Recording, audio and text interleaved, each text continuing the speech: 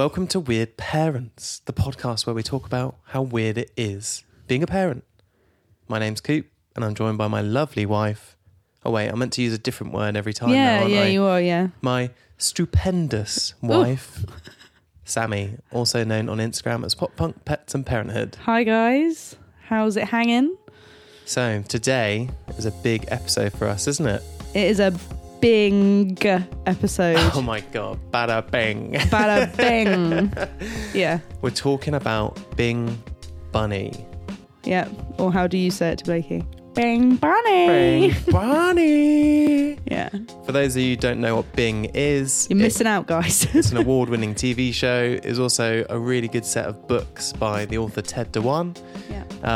We've got him for a little guest segment on this episode. Yeah, we do, which is awesome and was amazing to talk to him because so many questions for him. Oh yeah, we had a really good chat. Yeah, I could have spoken to him for hours actually. There was lots of questions we had for him.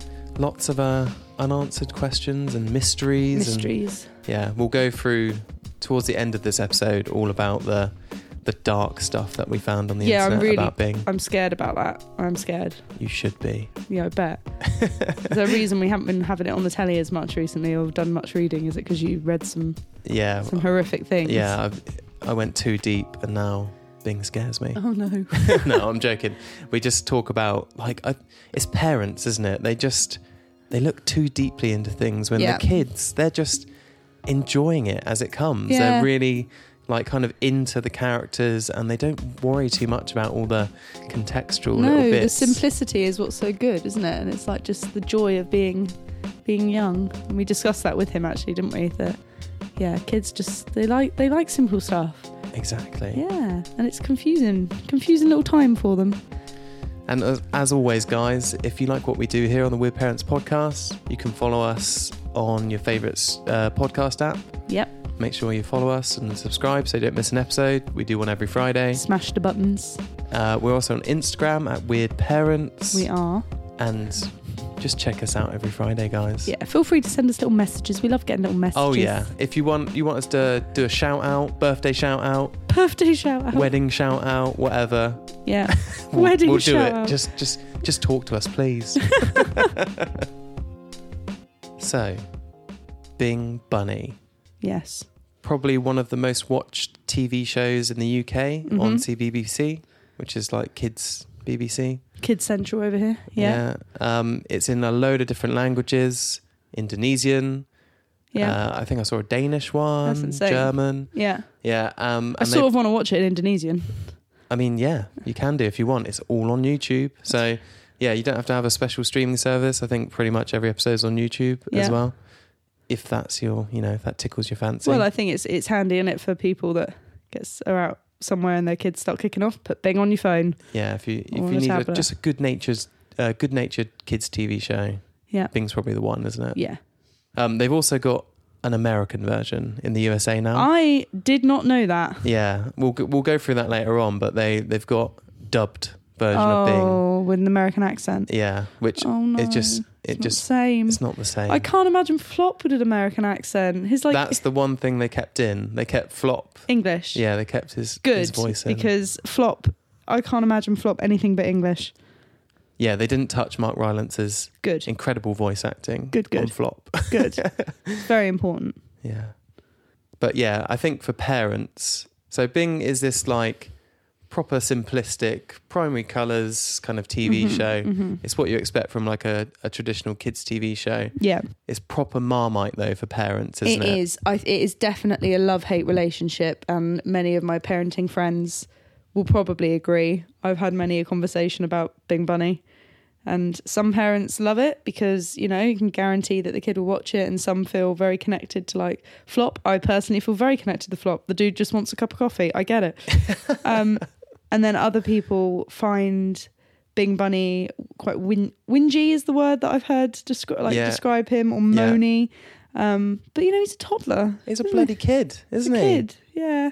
Yeah, kids whinge. Yeah. That's what they do. It's how they communicate. But it's sometimes. just when you've got it on all day. Yeah, that's the issue, isn't it? It's the kids. It's like EDM for them, isn't it? It's it's just like the perfect distillation, Yeah. perfect formula for their brains. Yeah. They're like 7-minute episodes and they just crush them with no abandon. But the thing I love about it is that some of the ideas in there that Flop uses, like his management of dealing with the whinging is brilliant. Exactly. And it's like gentle parenting to a T. It's amazing. And some of like the little ideas that are mentioned in it we use in everyday life, don't we? We 'Cause do, we're just yeah. copying it because it works. Flop shows us all up. Oh, he does.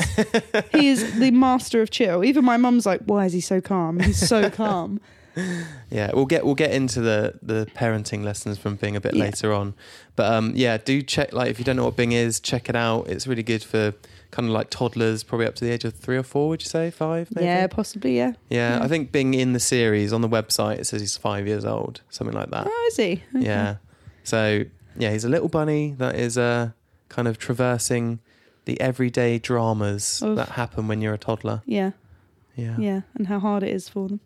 Full disclaimer, we're in the camp of parents that really like Bing, aren't we? I think we are, yeah. Well, it's a really there are some days that I'm like, I've got to turn it off. 'Cause I can't. I'm not in the mood for hearing him today. When our daughter's 3 years old, when she was about 2, she was like Being really obsessed. into Bing, like being obsessed. The only thing she wanted to watch. She moved from Hey Duggie onto Bing. And we did have to put a stop to Bing, didn't we? And then it was Bing. It was everything was Bing. It was on the TV. It was bedtime stories were Bing. And I was just like, I can't. And then the cuddly toys became Bing. And then we decorated the potty with Bing. And I was like, I'm Binged out. That's when I started to pick up the books for B, isn't it? Because we had to put a stop to the TV show because she loved it so much. So I bought the bedtime books. Yeah. Because the original books by Ted Dewan are so... Oh, they're good. Kind of just, I don't know, jovial. They're just nice, aren't they? Yeah. And I think our favourite bit anyway was always at the end of the book. There was like a question for the kid. In the bedtime book, it's like, how do you get ready for bed? And then they can point. And they point to like all the things they do. Like B's always like, potty, a bath, toothpaste, potty again. She loves that aspect. There's a real difference. I notice the difference between like the two books that we've got. We've got the 2 books, haven't we? And we've got the bedtime one, which is one of the originals, and then the other one is one based off of one of the TV episodes. Yeah. But there's a real difference. Like I really like the original Bing books. Like that, as you say, the bedtime one, because of the question at the end, and it's just like the drawing's so sweet, and yeah, it's great. It is, yeah. Do you remember the first time we ever watched the TV show, though? No, because it was probably on while I was very sleep deprived and just had something on in the background. Well, no, it wasn't when you were sleep deprived. So we turned on when you were pregnant, or it might have been just before you got pregnant. I think it was when you were pregnant. Right. We turned on CBBC, like this is years ago now, to check what kids TV show, like what was going on with kids TV show. So we're like, we're going to have to start watching this if we become parents.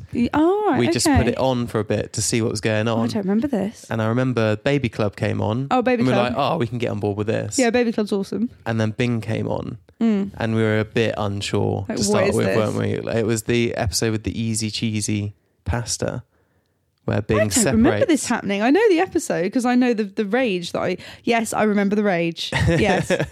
Yes, I remember and it's funny because back then I was literally like, that would never happen with my child. I'm never doing that. And now I'm like, mate, easy life. I get it. I completely get it because it's the whole, he doesn't like it mixed. He doesn't like the peas and the carrots with the pasta or something. Doesn't like them mixed up, whereas Sula likes them mixed up. Yeah, so they give Bing a spoon to separate everything. An unmixer so he can separate it. And I remember watching it and I was like, never going to happen. My kid will just have to eat it because that's stupid. I'm not doing that. And then you become a parent and you're like, I get it. I completely get it. I get it. Just make life easy. Dear God. Start. You want to unmix it, kid? You unmix it. If it means you eat it, you go for it. Yeah. I mean, it's a great idea. Yeah. Just give them the tool to do it themselves. Yeah. Bee would love that. She would.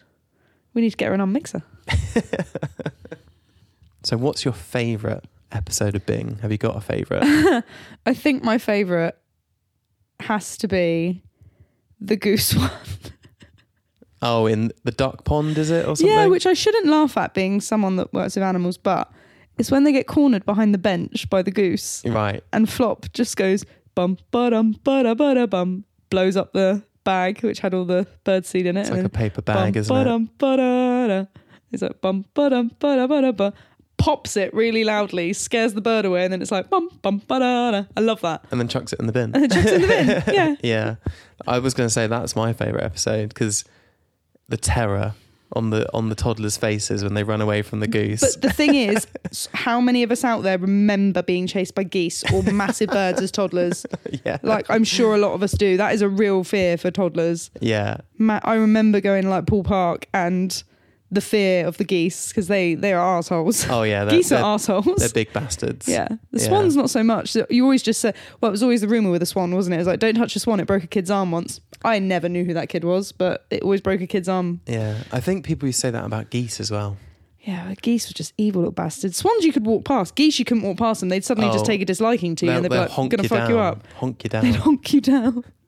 In Bing episodes, basically what happens, you don't really know what the disaster's going to be, do you? No. Because it's so, for a parent, it's so little, isn't it? But then it's blown out of proportion. For a toddler, it's such a big thing, yeah. But yeah, they're at the duck pond feeding the ducks. Mm-hmm. And then is Bing getting impatient, so he starts throwing more and more pretty much. breadcrumbs in. Seeds. And then the goose comes along and shits them up. Yeah, pretty much. Yeah, and then Flop comes along to save the day by popping the paper bag. And scares the goose away.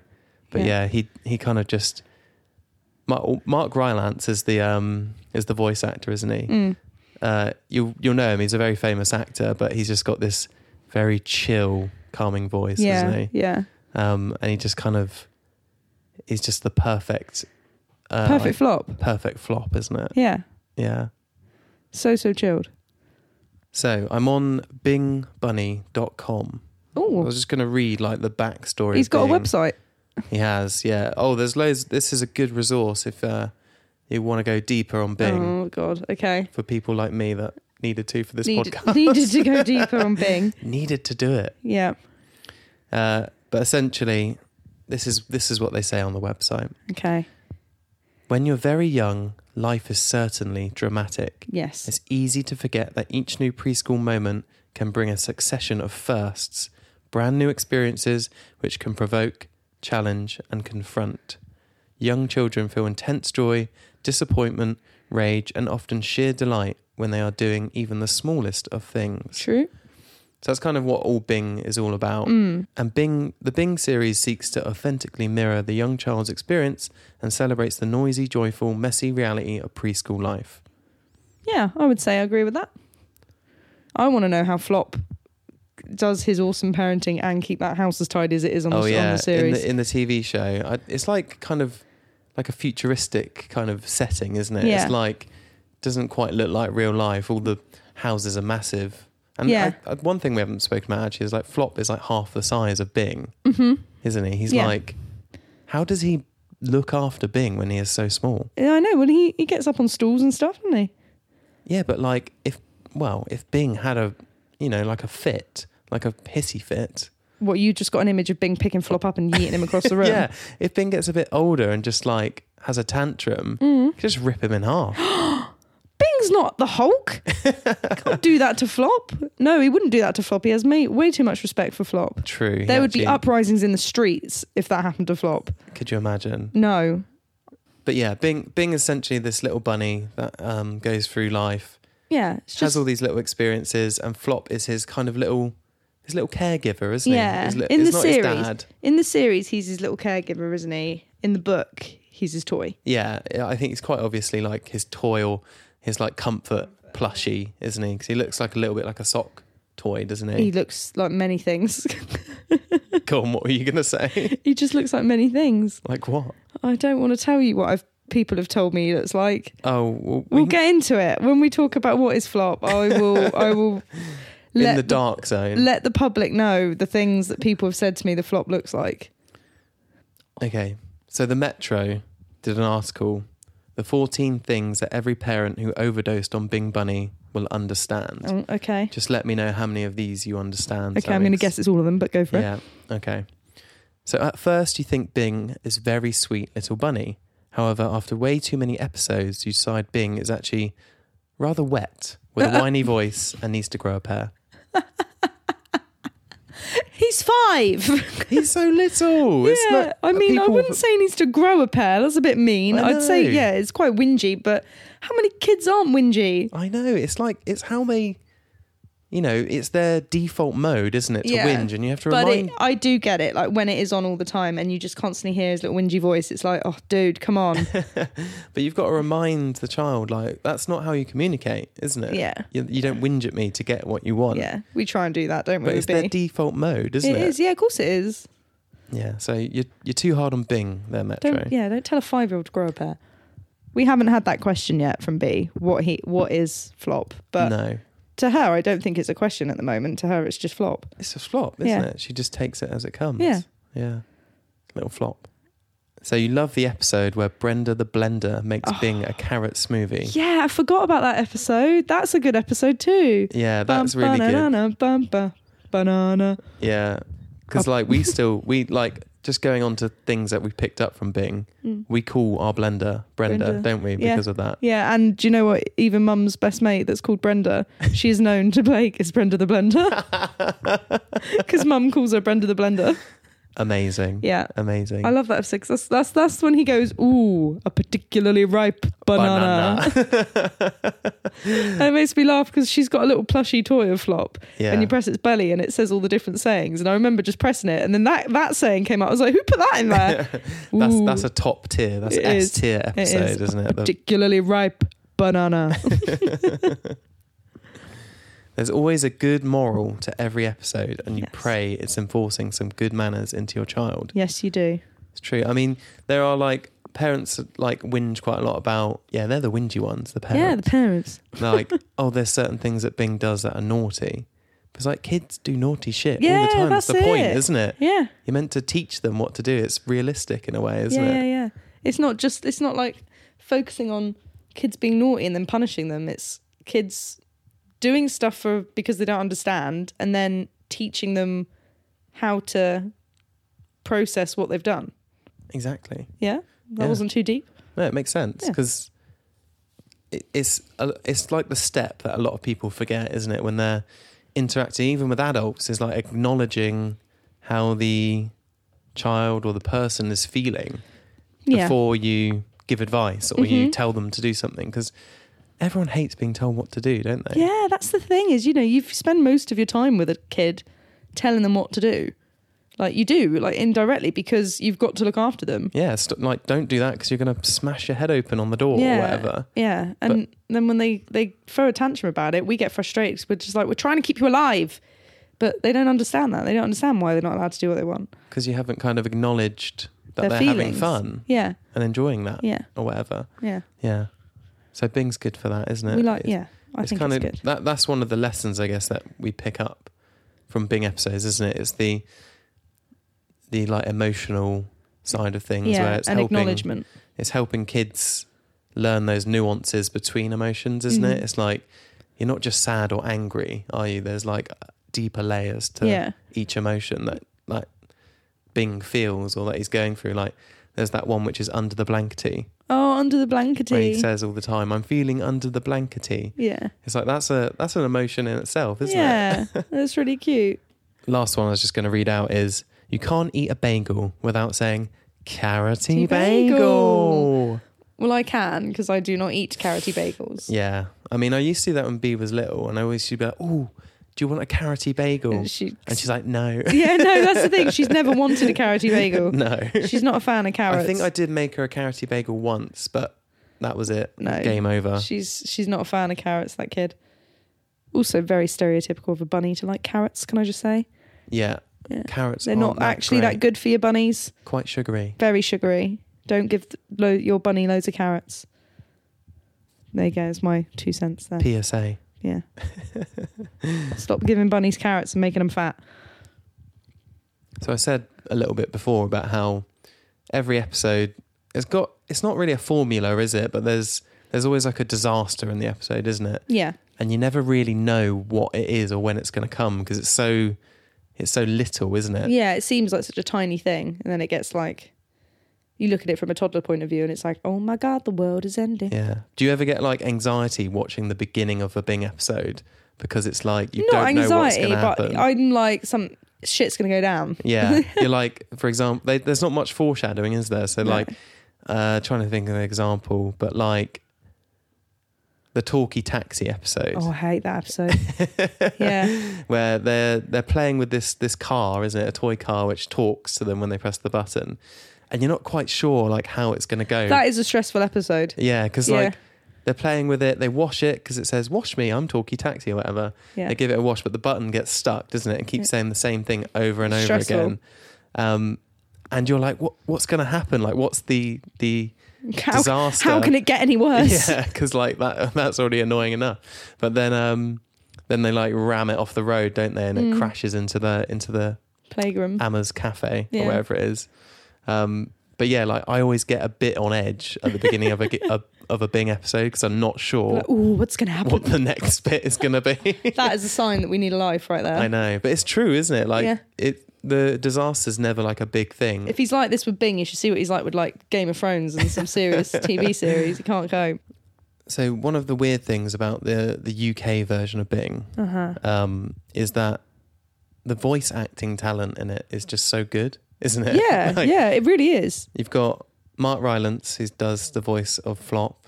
But it's him and someone else then takes over, doesn't he? Yeah, so once season 1 is over, then David Frelfall. Now, is he the guy from Shameless? He is. Yeah. He plays Frank Gallagher. That's insane. Which he also, I think, does a pretty good job at it. In Shameless, yeah. Shameless. And he's also like a renowned... It's like Shakespearean. Yeah, because he's really good at his like pronunciation. Which I find hilarious that stuff. he basically just plays an absolute drunk and druggy on Shameless and he does it bloody well. Yeah, he takes over the voice of Flop and he pretty much nails it as well, doesn't he? Yeah, he does well. Yeah. For those of you who don't know who Mark Rylance is, who we kind of, sung his praises. Bigging up. One of the most recent things that he was in is in Don't Look Up. Yeah. The Netflix movie with Leonardo DiCaprio. He played the guy that was a bit like Elon Musk. He plays like the really creepy like tech entrepreneur, doesn't he? CEO. Yeah. Who smells the woman's hair really randomly. Yeah, he's just creepy in it. He's really creepy. But he has got such a like nice voice. He's in loads of it. He was the BFG. Yeah. He was in Bridge of Spies, Ready Player One. You'd recognise. He was in Dunkirk. He was. As well. Yeah, he's done loads of stuff and he's just a really, really good actor. Yeah. But yeah, it's crazy, isn't it? Like all these different voice actors that have been in it. Yeah. And also a really good, another voice acting talent in it. So Gilly, who's like the ice cream lady, isn't she, with the dog? She's played by the Mrs. Doyle in Father Ted. Is she? Yeah, so Pauline McLynn. Oh, okay. I think it is. Also, can I ask, who does the voice of Pageant? Oh, I don't know. Shall I quickly look it up? Not Pageant, sorry. No, the Paget. Doctor. The Doctor. Oh, I don't know. Because to me, that sounds like Emma Thompson. Who is the Doctor? Who's she called? What's her name? She's the one that looks after Coco most of the time. Oh, I don't know. What's her name? What's her name? Molly. Voiced by Tamsin Craig. Well, she sounds exactly like Emma Thompson, I think. Oh, okay. Oh! It's the woman I always get confused with, Emma Thompson. Who's That's that? why this lady who has been, oh God, you'll recognise.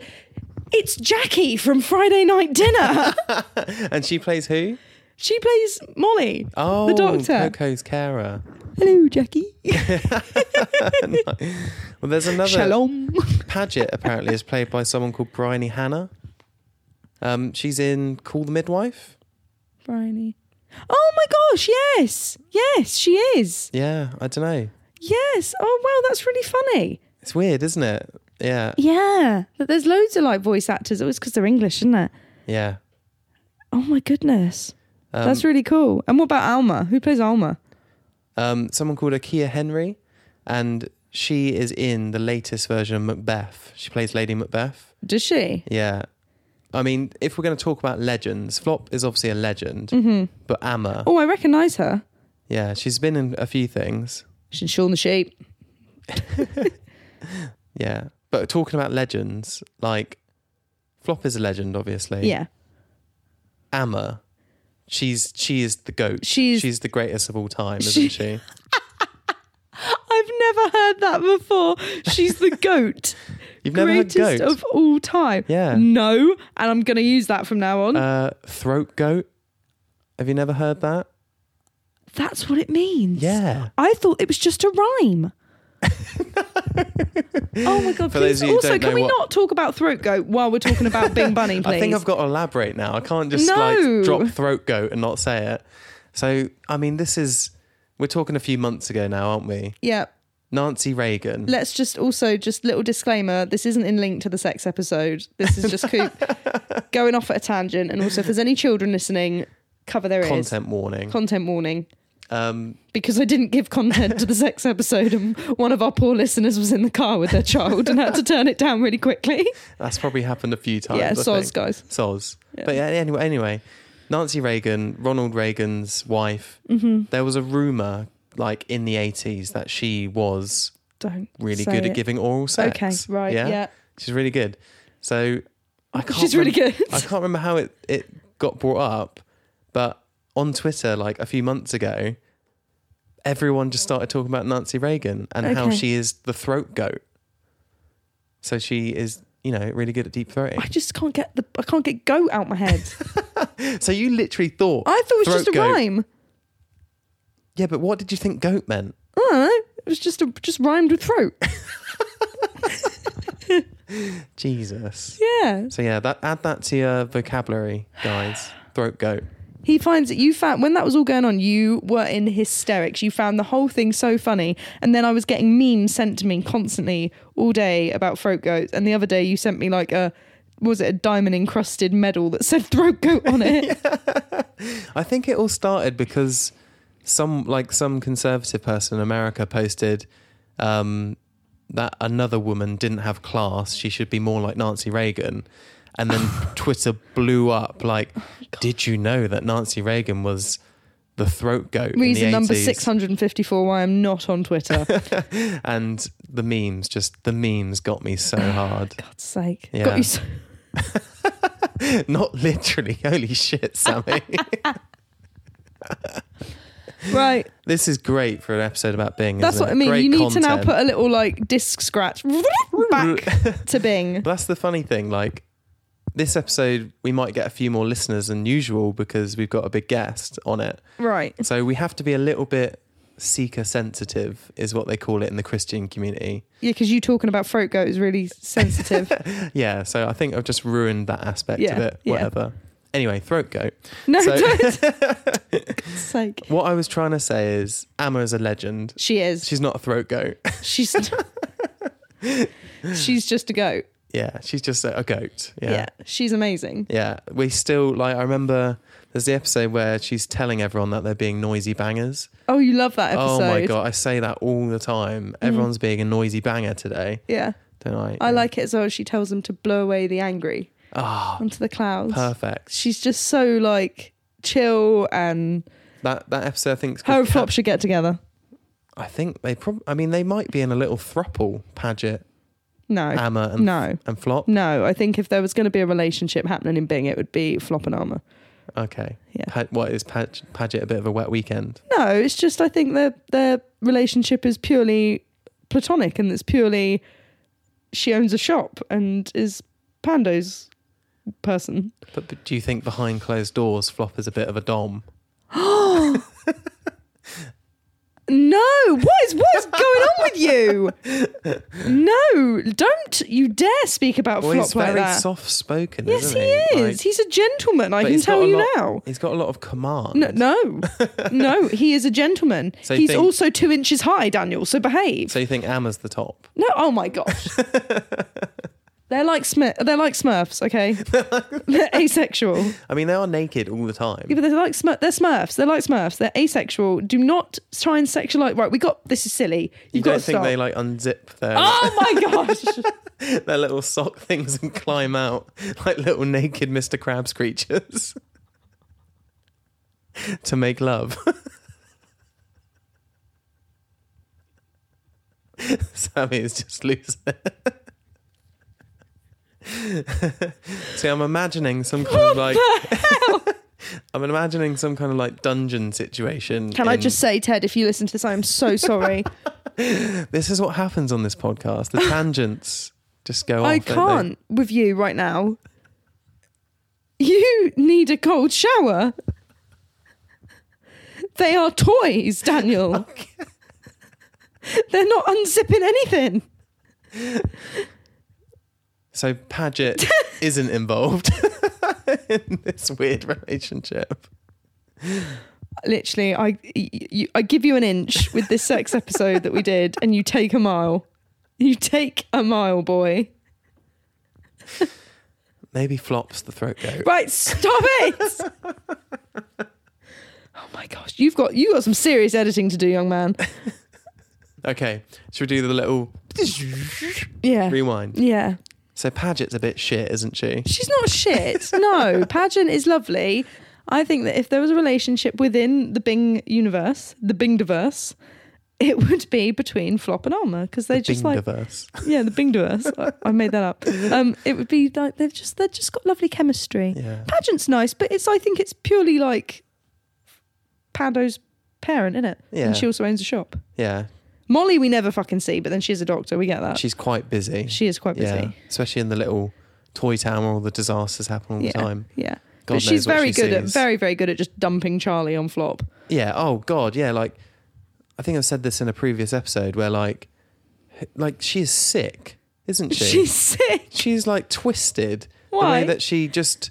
Oh, you can see it in the beginning in the theme. You know, the opening credits. She chucks him out the car. She is on the phone, pulls up, chucks Coco and Charlie at Flop, who's already got Bing on his hands. Yeah. He's like twice the size of him. But they're cousins. Charlie's bigger than Flop. He's got three they're cousins. bunnies. They're three bunnies cousins. to look after. Yeah. And he is 1/2 foot high. And as far as bunnies go, 3 isn't that bad. Could have been worse. Could have been worse. But she doesn't even look back. She's like, She's a doctor. She's got shit to do. true. Yeah. She's probably, Very, she's very busy. probably overworked, True. to be fair. Yeah. But that reminds me of another good episode, the vaccination episode. That's a really good episode. That is a brilliant episode because that helped so much when B had her flu vaccine, although that was a funny story in itself. That's the one that goes up the nose, it's not a needle. But I went into the doctors and said my child's here for her kennel cough vaccine. And they're like, what? Yeah, they literally looked at me and I went, I totally mean the flu vaccine. Anyway. Oh dear. But it really helped, didn't it? Because she was like, sort of knew what to... She was a pro at that. Oh, she just turned up. She was like, She go sat on the chair. shoot it up my nose. She did one little after one, after the other, jumped down and went, chocolate button. Gave her a chocolate button all as well in the world. And she loves playing doctor, She I does. think, because of that episode. Yeah, and Mummy's got a few syringes around the house, haven't I? So we're doing like desensitization for syringes ready for our preschool jabs. Oh, that's I going to be know hard, it's isn't going to it? be hard, but we're just not going to make a big deal out of it, and No. we're going to keep doing our playing around. But Bing's great in that because it's literally shows them that it's not a big deal. And Bing Yeah. even speaks to Pando, doesn't he, about him? It doesn't hurt for very long, and you get a sticker. Yeah. Yeah, she's going to Great. be really pissed if she don't get a sticker. Oh, yeah, shit. We might need to get Might one. need to get some stickers. Yeah. Thanks, Bing. Get some stickers in, some sticky boys. But yeah, I think we've spoken about it a little bit in the past, but Bing, and we talk about it a little bit in the guest interview as well, but Bing is really good at showing, I guess, the nuance between emotions, isn't it? And Yeah. I guess putting the words to the emotions as well. Yeah. Like our generation kind of grew up not really with that emotional vocabulary, No, we didn't. and like having like emotions acknowledged and kind of, you know, you're feeling this way because XYZ, and here's the word to describe that. You know, that goes a long way, doesn't it, in Yeah. trying to process. I've told you before, haven't I, like the TikToks and things I've seen of the different generations' parenting styles. Like how the boomer parenting style, it was literally, I'll give you something to cry about. It was that sort of like, Yeah. you were disciplined for showing emotion. And then Gen X, it was, you know, you think your life's hard, my life's like this, da da da da da. Oh yeah, the millennial one made me laugh. Well, millennial and Gen Z were quite similar, but this made me laugh, and it was literally just like, just no parent there.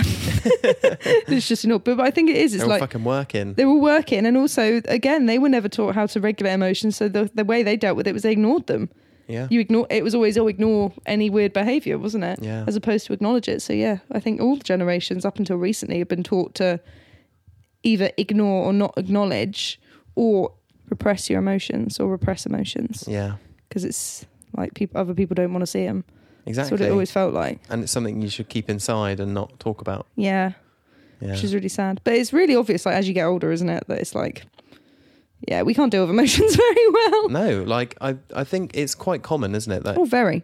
adults don't really have that in their vocabulary. No, we don't. But we don't know the difference between, I don't know, being angry and being scared, for example, or being anxious or scared, or anxious or excited. You've bought a very good book, haven't you? That's really quite good at explaining emotions, but from an adult point of view, for someone that hasn't been able to like verbalize their emotions. Yeah, so or essentially there's about 87 different kinds of emotions, 87.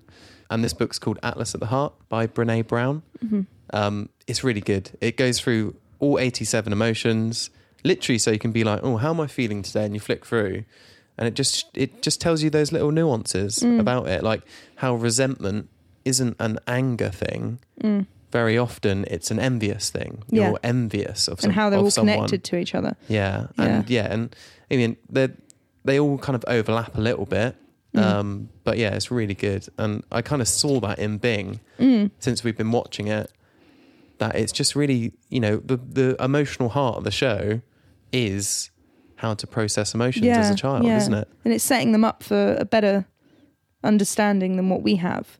And I think that's why so many parents struggle with like tantrums and things, I think, because we were not taught to deal with emotions like that. We don't know how to deal with their emotion. When they're tantruming, we don't know what to do because we were always told off for tantrum, or, you know, you were... Told off, yeah. We was pretty much told off. Or you were like, you know, oh, stop crying or stop whinging or stuff. And it wasn't really acknowledged over why you were feeling that way. Yeah. And it is hard. And even like now, even I, and we both do, every now and again, you do lose your temper. But again, it's because you yourself can't say what's wrong. And one of the things I've been trying to do is when I get too like, oh my gosh, child, listen to me. I've actually said to her, Mummy is feeling frustrated. I'm going to just walk away for a little bit. Yeah. And it's almost like I'm saying that to her, but I'm saying it to myself. Like I'm telling myself, you're frustrated. You need to take yourself away from this situation. Well, it's a form of processing it, isn't it? Because you're putting the words to it. Yeah. To kind of say it to yourself. And kids learn from watching. And they also learn from it. Yeah. Yeah. It is. Yeah. It's a lot deeper than just a kids show. It is really deep. I think that's why in small doses, like all kids TV should be, it's really good to have on. You try telling it in small doses. You try telling her that when it's bloody Bing, Cocomelon or Bluey. Yeah. Too right. The last episode, I guess I just wanted to talk about in that respect to, you know, emotions is the balloon episode. Oh yeah. The Bye Bye Box The Bye Bye episode. Box, which we did use. Yeah, we did. With it's one of the really early episodes, but basically Bing has this balloon. He draws a little face on it, doesn't he? And it accidentally pops because he jumps on it. And he's obviously really sad. But Flop's way of dealing with it is he says, well, we've got this little box here. Should we put the balloon in the box and we'll call it the Bye Bye Box? Bye Bye Box. And there's other toys in there that are broken and stuff, isn't there? Yeah. And that's kind of like the grief episode, isn't it? Yeah. But the really interesting thing about that episode is that the way it's structured is almost like the 5 steps of dealing with death. You're right. So like the anger, denial, bargaining and acceptance. Yeah. I never thought about that. It's kind of structured a little bit like that. Yeah. Which I thought was absolutely brilliant. It's a really good way of doing it. And they've kind of take that formula as well for the butterfly episode. Oh yeah, that's a sad episode. Accidentally kind of goes crushes. a bit Lenny, doesn't he, and accidentally kills a butterfly. Yeah, that was sad. Yeah. He's asking Flop to like fix it and make it better. That episode scares a lot of people, doesn't it? Yeah. But I think all toddlers have that ability to just they just don't understand, do no, they? No. But that's like kids and animals. You've got to teach your children to understand animals' body language, and if you yourself don't understand animals' body language, learn and then teach your children, because it's possibly dangerous. It is. Yeah. No, that's really sad though. My morbid brain though, now that you've linked it to death, it's like is a coffin's from now on going to be known as a Bye Bye Box. Well, that's the thing, isn't it? It's really dark. I know it's just a balloon, but it had a face on it, didn't it? Yeah, and you're right. he loved the balloon. Yeah. Do you think it was like a metaphor for death? Yeah, I do. I think it's kind of like, you know, we're saying goodbye to him now. We did that when it was one of her first balloons, wasn't it? Yeah. She was distraught. Oh, she was so upset. So I like thinking quickly, I've got a little red box which I keep all my podcast equipment in. I went, oh, B, should we put Looney in the bye-bye box? Looney, because that's what every balloon's called, is Looney. Yeah, and I think she still thinks it's in there, but it's long gone now. Yeah. Little straggly bit of plastic. Yeah. We're contemplating about using the bye-bye box for the bubbies, but I think she'd have just gone in and gotten. Yeah. Oh, yeah, they had to go. They had to go, yeah. So we're just going to go over to our little guest spot now with Ted Dewan. He's the author of the Bing Bunny book series. He's also the creator of the TV show. He was very heavily consulted and very involved in the first series. He wrote quite a few episodes as well. I think he wrote the balloon episode. Did he? The Bye Bye Box episode. So makes sense. You'll see his name all over the credits, but he's the original creator. So he takes us through a little bit about the early, origin of Bing, and why he actually started writing the books and how he kind of got the ideas for it. He also goes into what Flop is. Yes. And who he is in relation to Bing. The question on everybody's lips. Yeah. So we'll catch you afterwards, but here's our guest spot.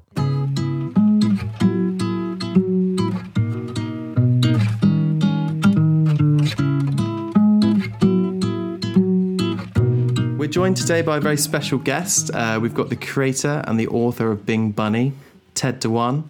Welcome to the show. How are you doing today, Ted? Very well. Thanks for having me. Yeah, thank you for joining us. So this show is all about how weird and surreal and baffling parenthood is. How weird or surreal has your parenting journey been so far?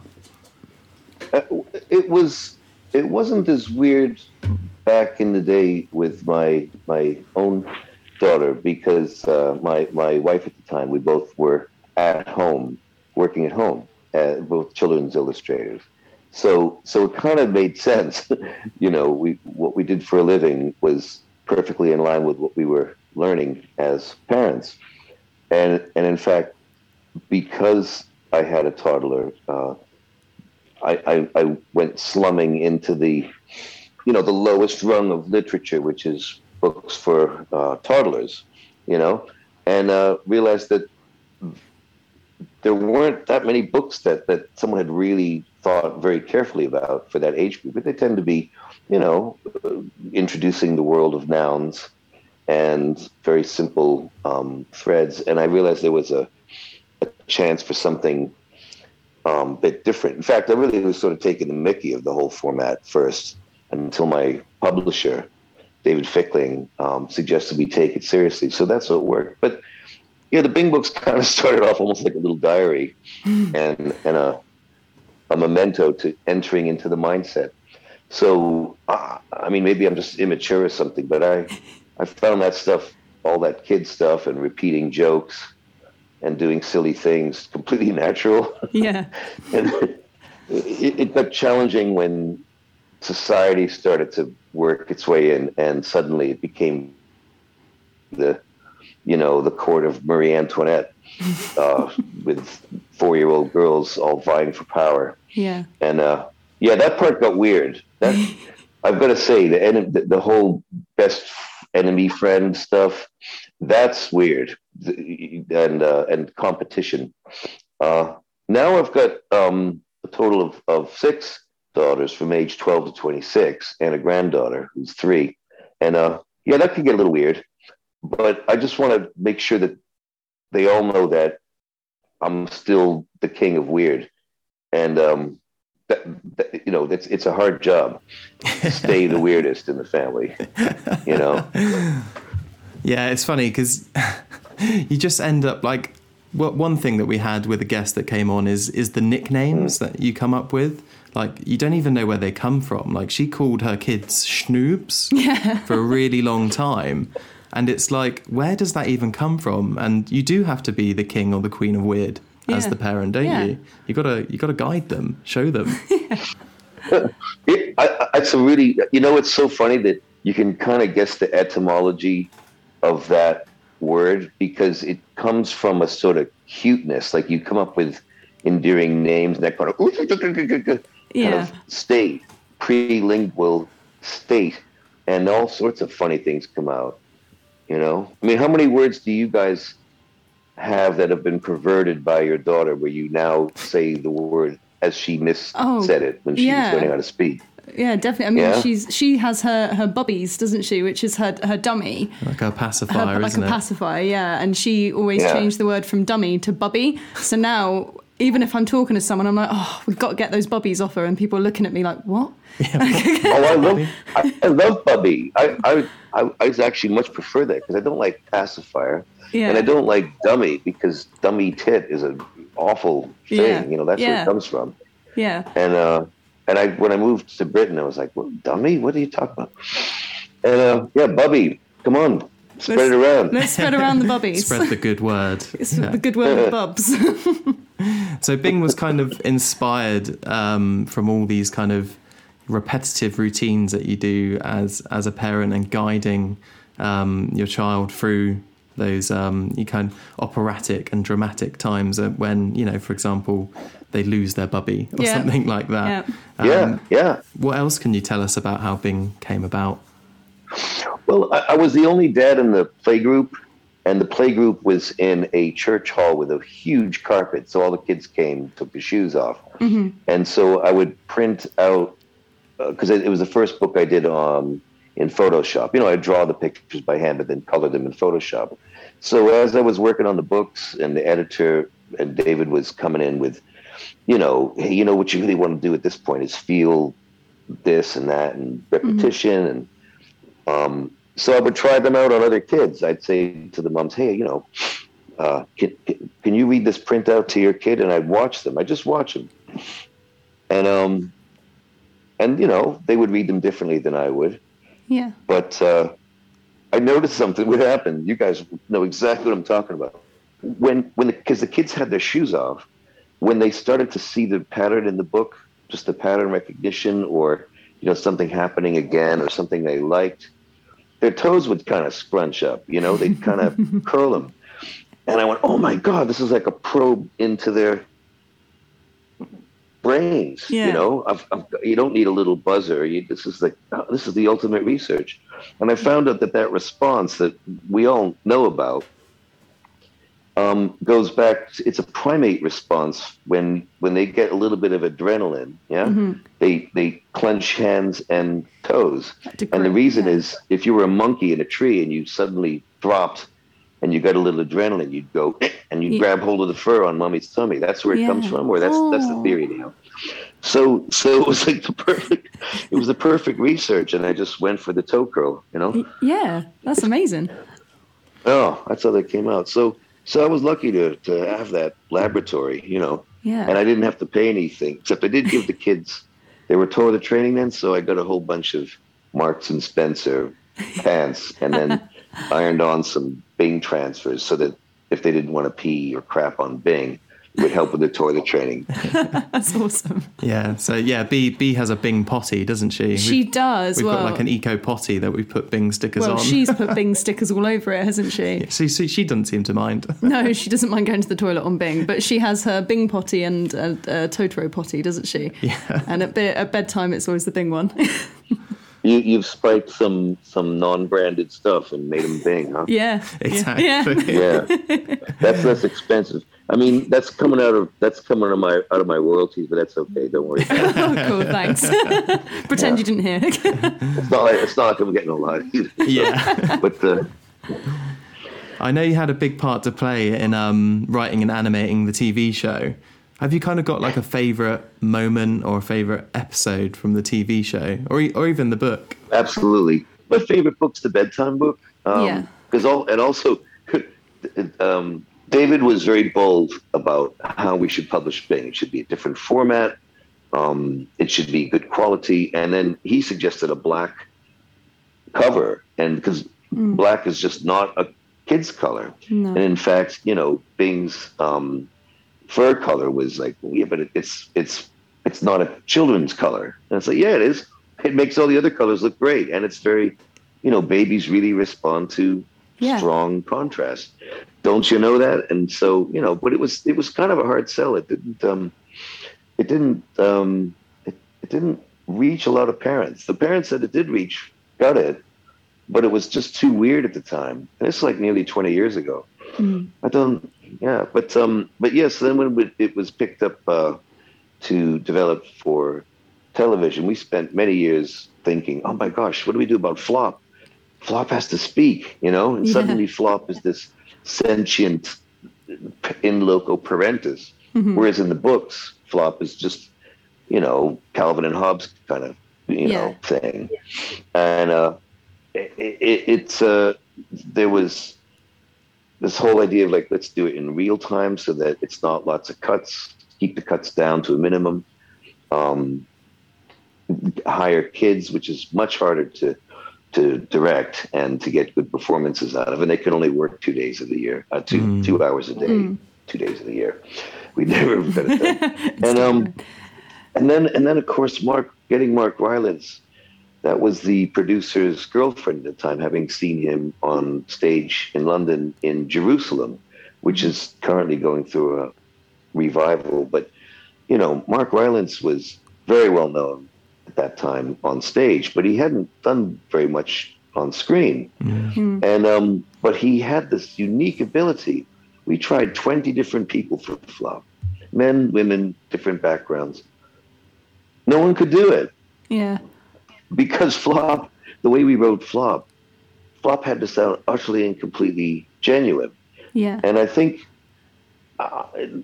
there's a real problem especially slightly more so in Britain, where people think if you talk to kids, you have to talk kind of fake, kiddie talk or creepy uncle or auntie or kindergarten teacher. There's few people that just talk to them as human beings. And it always sounded like they had an agenda, but Mark just got it right. And I was actually, when we were testing him in a studio in London, I was in tears. I thought, oh my God, Flop does exist, and this guy can do it. And he came out of the sound booth having recorded the track for the pilot episode, and he said, I'm a little bit high from that. I said, really? Why is that? And he said, well, I imagined I was with my stepdaughters when they were that age, and you have to be totally in the present moment to engage with them. And I kind of had this flashback, and just being in the zone, in the present, he didn't use the term flow, but it was because he had been in that kind of present that you have to be a good parent. Yeah. And at that point, his stepdaughters were in their 20s. And I thought, yes, thank you, Mark. You're absolutely right. And when we were writing Flop, we always knew we got it right when we felt terrible. We went, oh, you know what? I wish I'd thought of that when I was in that situation with my toddler. And he's right. He's a little bit too good. I've tried to write in some points where he was, just holding on. You could see him about to crack. But unfortunately, that stuff was pushed out. No, it's fascinating. So we're also going to ask, Bing is all about acknowledging emotions and feelings. For example, when Bing is under the blankety, which, by the way, we ourselves now use as parents, Flop talks him through that feeling. And what can you tell us about the inspiration for that? Was it always something you knew you wanted to include in Bing, that it was expressing feelings? I think that if Bing didn't depict idiosyncratic parental toddler moments that I had experienced, you could sort of make them up, or other people on the team, the writing team, and we had 23 writers. They had this individual pool of those kind of genuinely emotional bonding moments with their toddlers to draw upon.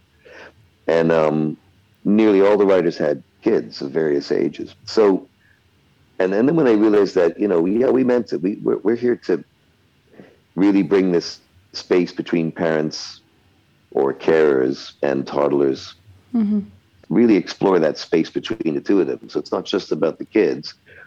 It's about it's about that relationship, the fulcrum between the two. That's the success of behind books that show the tenderness between parents and a kid. But this was different. This was a dad book. This was a book that I wanted parents, but especially dads who to read, and it's only 2 minutes in bed, and you can get another one, but it's like dim sum or tapas. You don't have to sit down and, oh, here we go again. Not that book. Oh no. Well, the first thing that struck me with the Bing books in particular is that kind of idea of like parentlessness. There was a really good article in the Atlantic around Maurice Sendak, who wrote Where the Wild Things Are, about how kids really engage with stories where there is so they start off with their parents and then they leave, but when all the drama is over, they return back to the safety of parenthood. And Bing really kind of does that subtly in the way that Flop is kind of like the guardian or the conscience or the guide, and he's always with him. So there's that idea of parentlessness without completely leaving, being in the lurch, isn't there? Yeah. Gosh, there's for toddler. Well, first of all, with the books, there's a parent right in the room next to the kid. There's your parent or your carer or your grandparent. So you're not alone, and therefore, Bing is kind of you and your parent. When you think about egos, who's got the bigger ego, the toddler or the parent? I mean, duh. So in a way, the character sizes are representative of the importance of whose ego. So in a toddler world, both in the books and on the television show, the kids are direct the action. And if we put lots of larger characters in there, the kids would just get, they wouldn't get screen time. There'd just be all these giant rabbits and pandas, and what a nuisance, Yeah. And then you got to figure out, okay, how do you want to reflect modern families that are different, and maybe you have, a fox and a bear, have an elephant child. It's kind of, you just get all that stuff out of the way. So as long as there's adults in charge, it doesn't matter that they're little, they're in charge. Yeah. The kids are going to be fine. Yeah, they're the ones exploring. So that was it. Yeah. I mean, we never really considered giving him parents or anybody parents. In the books, they're implied, they're off screen, but it's like Charlie Brown, Snoopy. You never see the adults. Nobody cares. No. Nobody's worried about them. Yeah. So so the parents are there. The relationship is there. The comfort is there. The security, the challenge, the grace, all that is there in a way that The Wild Things, very different kind of story, is about a different sort of thing. But of course, Wild Things. I'm old enough to have been born when that just came out, so it was the it book without a doubt. Yeah. I mean, this might be moving a little bit into kind of death of the author territory, and probably beyond like your original intent for Flop and the series. But have you heard about some of the fan theories about Flop and who he is in relation to Bing? Have you heard any crazy I got ones? an answer for that. I get eye-emails. Some people track me down, send me an email like, "What is Flop?" And I thought, I came up with an answer for it. And I said, well, ask a toddler and they'll give you an answer. And whatever they say, that's the right answer. Yeah. I love that. That's brilliant. That's brilliant. That is a brilliant response. Yeah. Because in the book... But it's true. Yeah. It's absolutely true. I mean, the kids don't say what's Flop. It's the parents. Yeah, totally. If you asked your daughter, what's Flop? We need to, don't we? We need to, but that's the thing. It's not like she herself has ever asked, has she? So, she just knows it's Flop. Yeah. I mean, she has a cuddly flop and it's just Flop. It's a Flop. It's a self-defining character. I mean, I don't know. The name Flop, I did one drawing and I came up with the name 5 minutes. Yeah. With no thought whatsoever. It was weird. Flop just appeared and he's not that original, but I don't know why there was space for him to, what he is. He's an upside down exclamation mark. In the books, the exclamation mark was a big iconic thing. It's to represent that silent emotion. But Flop, if you look at him, he's all entirely made of exclamation marks. Ah, that's interesting. Makes total sense. It does make total sense, yeah. So yeah, just in that kind of world of Death of the Author, can you just set the record straight on one thing, which we've been asked by loads of people? Why does You're saying Pando... Death of the Author? Sorry, you're saying Death of the Author? Yeah, Death of the Author. So kind of like beyond your intent, I guess. Once it enters the world of the audience. Oh, I see. And they come I've up never there heard that phrase. Oh, right. All right. Yeah, it's Is it an English phrase? Yeah. So it's kind of like, when... I've been here for 33... Wait, I've been how's he here never heard of it? years. I don't know where I heard it. I must have heard it at uni or something. You probably heard it at university. Yeah. But I was just going to ask, can you set the record straight? Why does Pando never wear trousers? Yes. And why does no one tell him to put them back on? I'm afraid I don't know, because it wasn't my idea. It emerged. It was something between one of the two directors and the producer, and it came as a solution to a problem that I didn't understand, which is that Pando should just be a guy in his underwear. And I thought Pando should just be a kid in his underwear, because we all know kids are just like, they just 100%. Well, but the fact that he now takes off these shorts, first of all, it costs lots of money to rig a pair of shorts like that. So hundreds and hundreds of pounds were spent on that CGI rig, and it calls more attention to the fact that he's, because he's now disrobing, so he's in his pants, whereas, and in the early toys he was just in his pants and shirt, and he looks like a panda because it's black and white.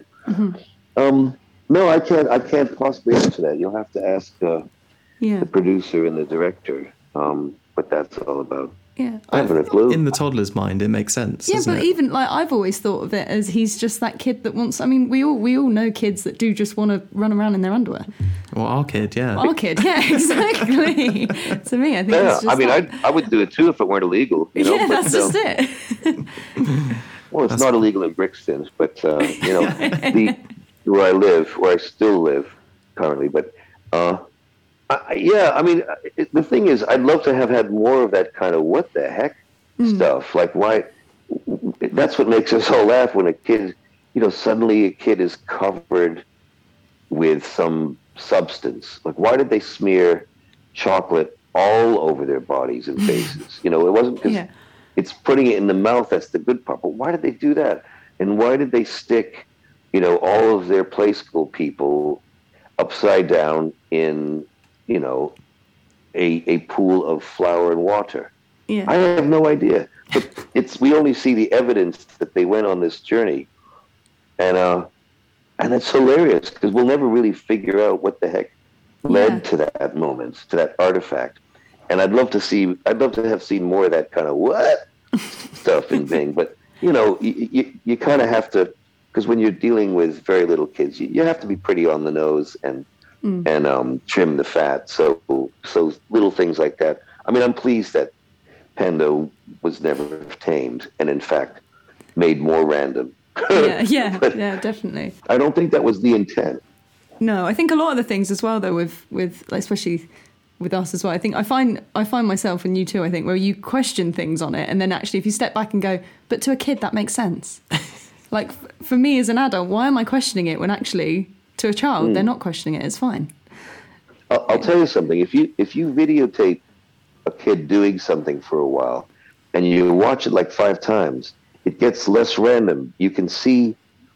You get a better sense of how things got there. They're not as random as we think. It's just because we don't understand the kind of vague thought processes that we're kind of missing out on something. It's not binary. It's not necessarily, they don't have logic yet, but there's one thought follows the next. They're not just animals, They're working something out, and this is their scratch work. And then when they're done with whatever experiment they're doing, they leave, and then we're like, what the heck is this? and it's usually a mess because, entropy is on their side. Yeah. And it's what they can do entropy better than we can. And so we're left puzzling. But I see these as great sort of monuments. I used to take pictures of the stuff that my daughter would do. She had all her plastic animals, and they had Play-Doh stuck on their faces, like 20 of them. Yeah. Cows, horses, and they all had this goop just on their face. And I asked her, I said, "What's this? What's going on here?" Yeah. She said, "It's animals chewing gum and being disgusting." Oh, makes total sense. I took photos of it, and it's one of my favorite installations, that she did. That's brilliant. But she was articulate, so she could tell me. But maybe if she forgot by the time I asked, I'd have been faced with this like random thing. Made more sense than most Brit art does, to be honest. Yeah, well, that's true. That's a bit like Bea with her dolls in her dollhouse. I've come in before and they're all hanging upside down, and I'm like, "Oh, what's going on here?" And she'll just turn to me and go, "Fruit bat." I'm like, "Okay." Matter of fact. It's such a rich scene, Yeah. Literally, she just turns to me and goes, "Fruit bat," as if I should have automatically known that's what that was. I'm glad to hear that you all are really enjoying this time, because it's only in the last few decades that it hasn't just been seen as a nuisance or something getting in the way of real life.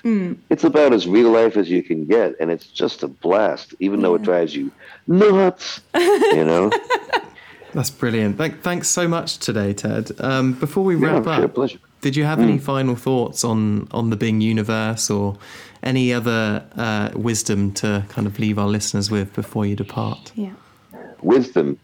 I don't know if this is appropriate, but early on, I picked up this phrase from a former colleague of mine who was a teacher when I was teaching science, and he taught woodshop with young kids, primary school kids. And they'd always come saying, "Hey, can you do this for me? Can you do that for me?" And he was trying to teach them how to just be practical. Mm-hmm. And he'd scowl and he said, "You want me to do it for you? How are you going to learn how to do it yourself? What are you going to do when I'm dead? What are you going to do when I'm dead?" And I went, "Whoa!" What are you going to do when I'm dead?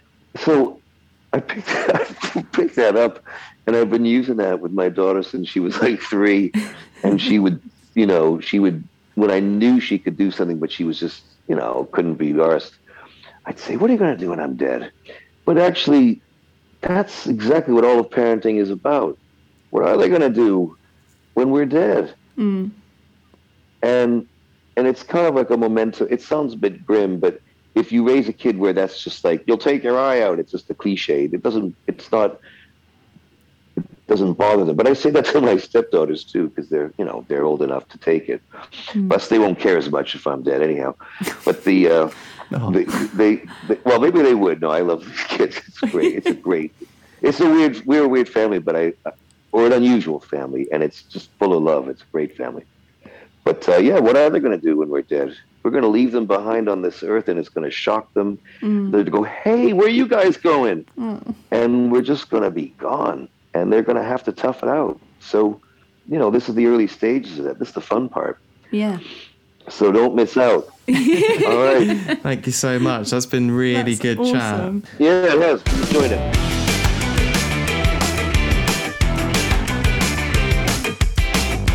And that's been part 1 of our deep dive on Bing Bunny. Hope you enjoyed today's episode, guys. We're back next week with part 2, where we're going to go a bit deeper down the bunny hole. I can't stop using that pun, can I? Getting really annoying now.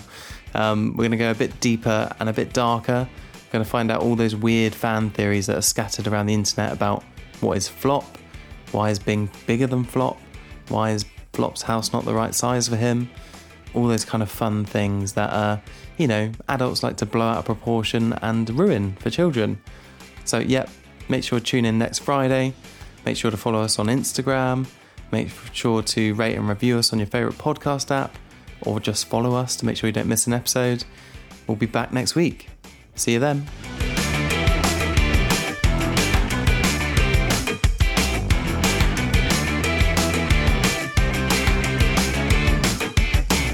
Who is Bing? Bing's a bunny, isn't he? Do you know who Flop is? Who's Flop? Who's Flop?